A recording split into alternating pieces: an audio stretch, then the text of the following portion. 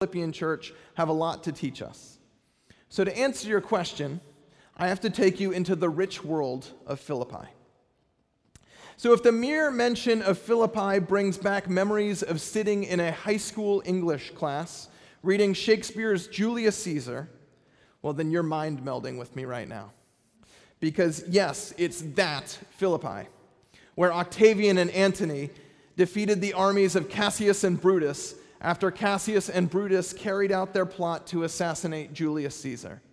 Which means that when I asked my teacher why I'd ever have to learn this information, well, this is why.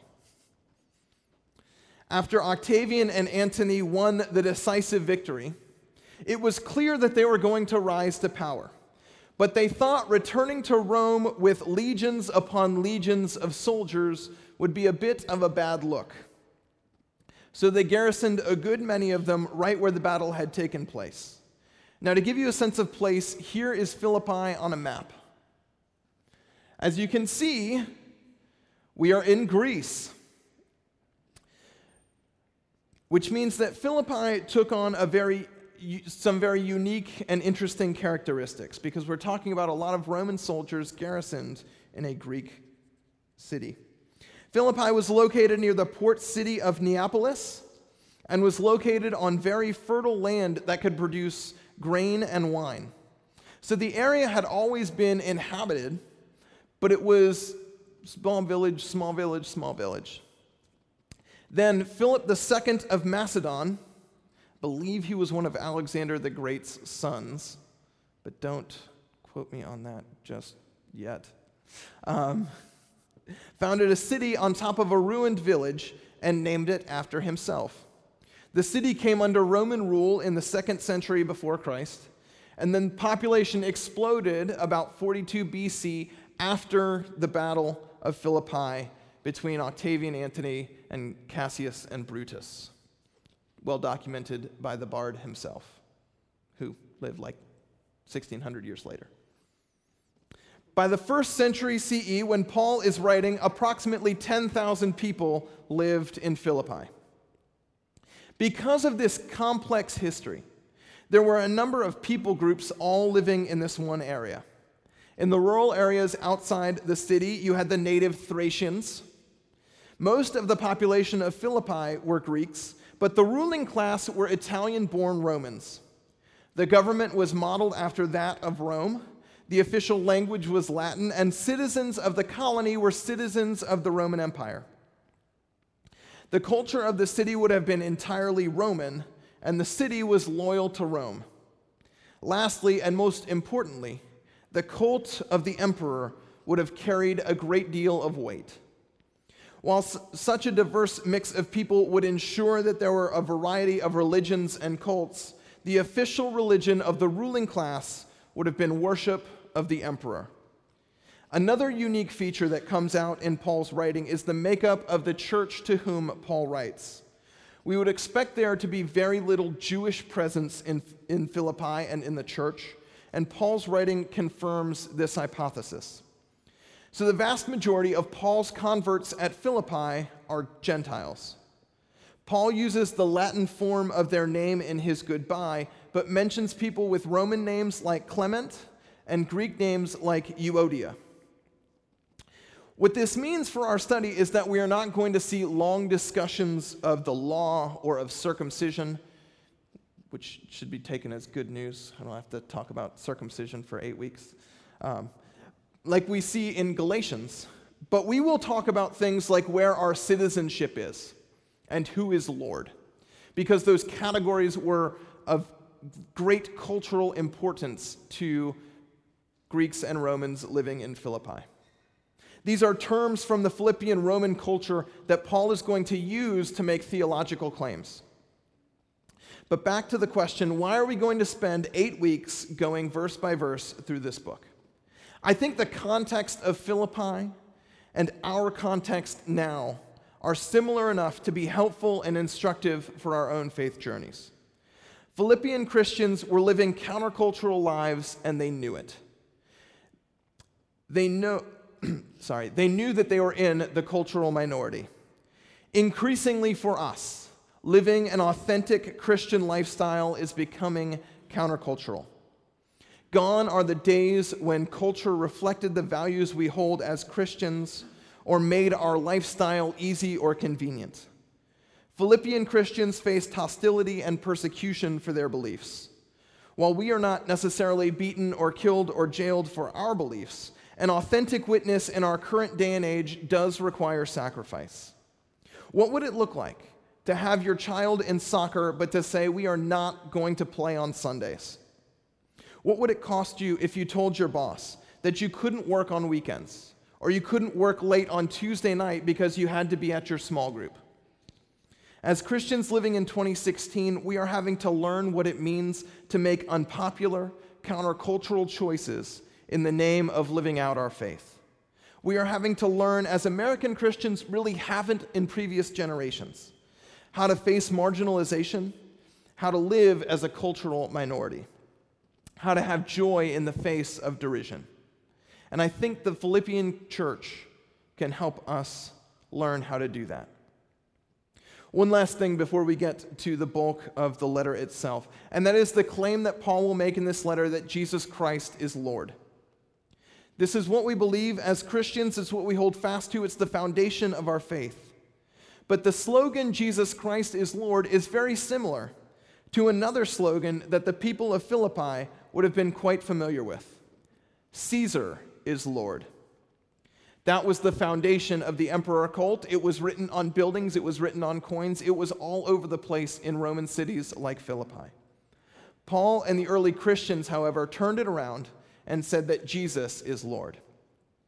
But what I want to make clear right from the start is that when Paul and the early Christians did this, they were making a very clear and outrageous and scandalous claim about Caesar.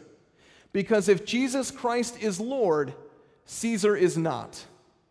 And this claim got Paul and the Christians at Philippi harassed, jailed, and persecuted. We have our own Caesars in 2016. We have our own things that culture and society declare to be Lord. Success, money, fame, power. You have to work 80-hour weeks so that you can become successful and provide a stable future for your family. You have to have this position in the community. Your kid has to be on this team. You have to be involved with this, that, or the other. And our culture and our society tell us that Jesus is less and less and less important. But remember this. If Jesus Christ is Lord, then all of those other things that society makes Lord aren't. Paul is writing this letter from prison to a community that is persecuted and harassed because they say that Jesus Christ is Lord and Caesar isn't. The content of this letter gives us the tools we need to make the same claim. So let's get to it, shall we? Starting with verse 1. Paul and Timothy, servants of Christ Jesus, to all God's holy people in Christ Jesus at Philippi, together with the overseers and deacons. Grace and peace to you from God our Father and the Lord Jesus Christ. I thank my God every time I remember you. In all my prayers for all of you, I always pray with joy, because of your partnership in the gospel from the first day until now, being confident of this, that he who began a good work in you will carry it on to completion until the day of Christ Jesus. It is right for me to feel this way about you, since I have you in my heart, and whether I am in chains or defending and confirming the gospel, all of you share in God's grace with me. God can testify how I long for all of you with the affection of Christ Jesus. And this is my prayer, that your love may abound more and more in knowledge and depth of insight, so that you may be able to discern what is best, and may be pure and blameless for the day of Christ, filled with the fruit of righteousness that comes through Jesus Christ, to the glory and praise of God. That's the section we're going to be dealing with today. But as promised, we're going to take it verse by verse, or a couple verses by a couple verses. Paul and Timothy, servants of Christ Jesus, to all God's holy people in Christ Jesus at Philippi, together with the overseers and deacons, Grace and peace to you from God our Father and the Lord Jesus Christ. This is the beginning of the letter. It's the salutation. And normally this would be something we gloss over in our daily study because all letters have to have a salutation, right? Well, that might be the type of biblical insight you get other places, but here we try harder. That was a bit of a joke. Maybe not a good one. So this is what we can learn about this particular salutation. Typically in the ancient world, the greeting of a letter would say, Matt to Paul, greetings. Paul changes this formula here in a small but telling way. Paul does say his name, it's really helpful, but then adds servants of Christ Jesus. And instead of saying to all in Philippi, he says to all God's holy people in Christ Jesus at Philippi.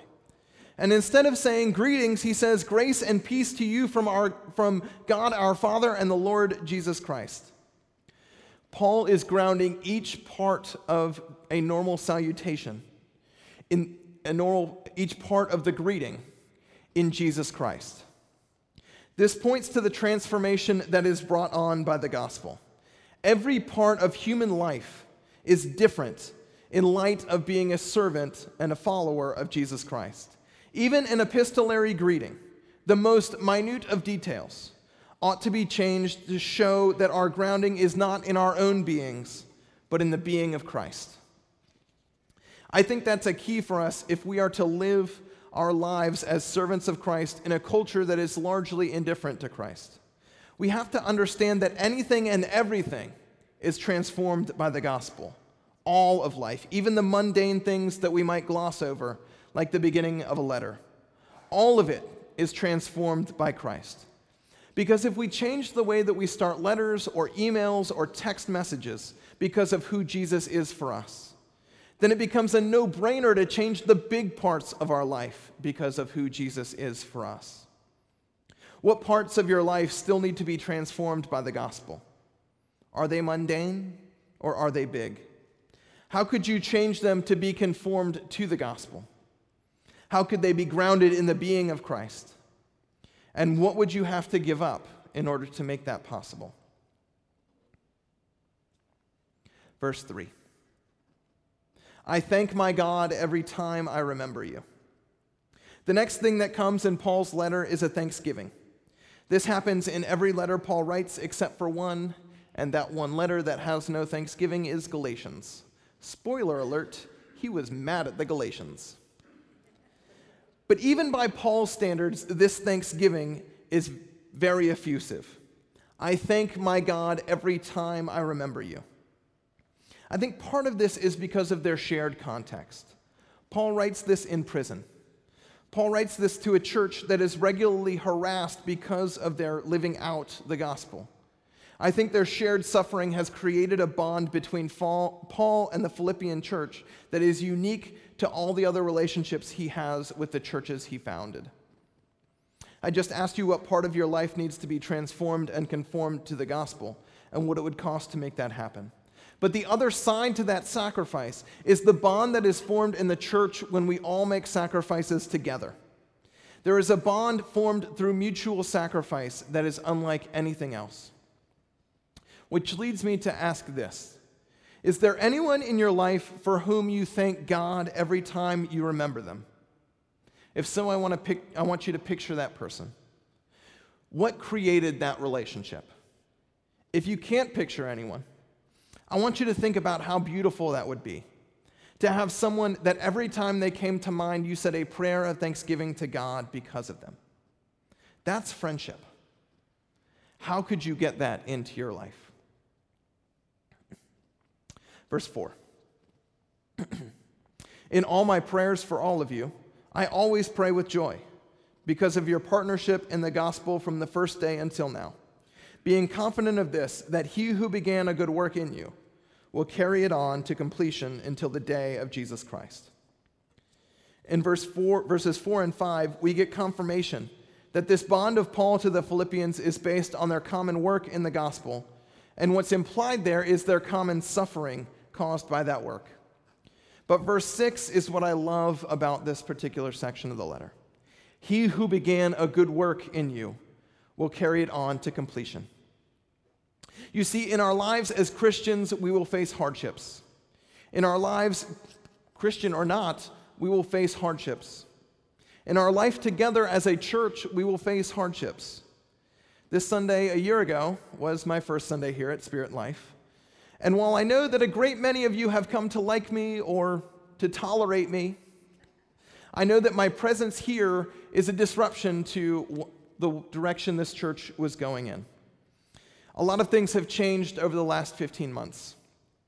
Some for the better. We are now reaching more people in more communities for Jesus Christ, which is a wonderful fact of the good work that God is doing here. But I also know that some of you have made friends and built relationships here in this church, and those friends now go to churches that aren't this one. That's not lost on me, and I know that it's not a positive development in your life. But I am confident of this.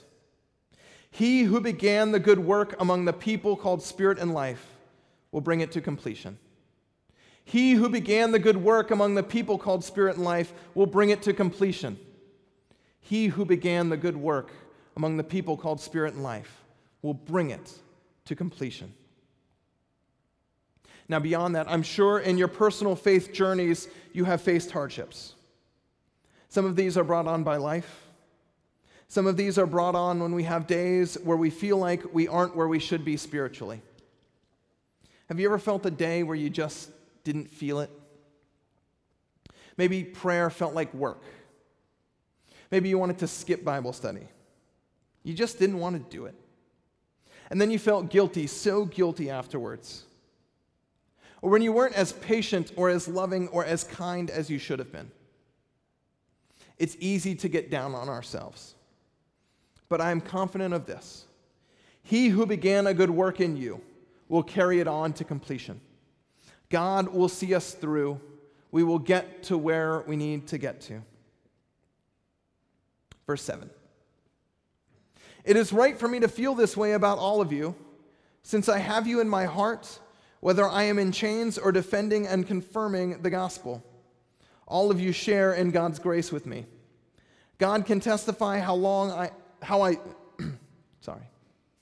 God can testify how I long for all of you with the affection of Christ Jesus. Paul says that the members of the Philippian church share in God's grace with him. Another way of rendering this passage is that they are partners in grace. Being a partner in ministry, a partner in grace, is a big deal for Paul. It again forms the basis of this close, intimate bond that he feels with the Philippian church. Who is your partner in grace? Who is your partner in ministry? Who are you sharing this journey with? If you're not sharing it with anyone, then first, you're missing out on an incredible relationship. And second, it will be much harder to face the derision and marginalization that comes from being an authentic Christian in today's culture. Verse 9. And this is my prayer, that your love may abound more and more in knowledge and depth of insight, so that you may be able to discern what is best, and may be pure and blameless for the day of Christ, filled with the fruit of righteousness that comes through Jesus Christ, to the glory and praise of God. Paul's introduction ends, as it usually does in his letters, with a prayer for the congregation reading this. Yet his prayer is interesting. Paul's prayer is that they grow in love. What isn't said, but I think for Paul is always implied, is that the love they are growing in is the love of God in Jesus Christ. Paul's prayer, and really the first 11 verses of this letter, betray an amazing confidence in God.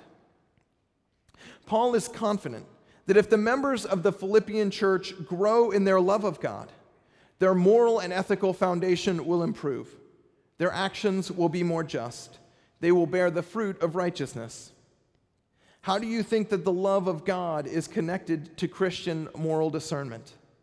How is it connected in your life? Paul prays that the Philippians may be filled to overflowing with the fruit of righteousness. That can also be translated as right living. Here it emphasizes the behavior which results from both God's faithfulness and the status of being forgiven family members. What are some of the fruits of right living? What are some of the fruits of right living manifesting in your life? Lastly, at every stage of the process, when people first hear the gospel, when they believe it, when they begin to live by it, and when they make that progress in faith and love, nothing is done to the glory of the people concerned, as though we would be able to do it on our merits alone. Everything is done, as Paul insists here, through Christ Jesus, to God's own glory and praise. My hope and prayer is that as we continue this study, that can happen in us here and now. Let us pray. Almighty and all-loving God, we come here to this place, this hour that used to be set apart in our culture, but for us is still set apart. We come while increasing numbers of our friends and neighbors can find other things to do on Sunday mornings. We continue to choose to come to this place. But God, we know that living an authentic Christian life, living out our faith today is a lot harder than it was a while back. We need your help, God. We need the love that is in Christ Jesus to abound in us so that we might bear the fruit of righteousness. Help us to learn from the Philippian church. Help us to learn from the martyrs and the witnesses of the early church on what it is to live a faithful life in the face of an indifferent culture. And God, if there is any in here who wants to, for the very first time, make a choice to follow you, God, we pray a special portion of your grace upon that person, that they might say yes, and they might choose to live the different kind of life, the true kind of life, made possible by your loving grace. In Jesus' name we pray. Amen.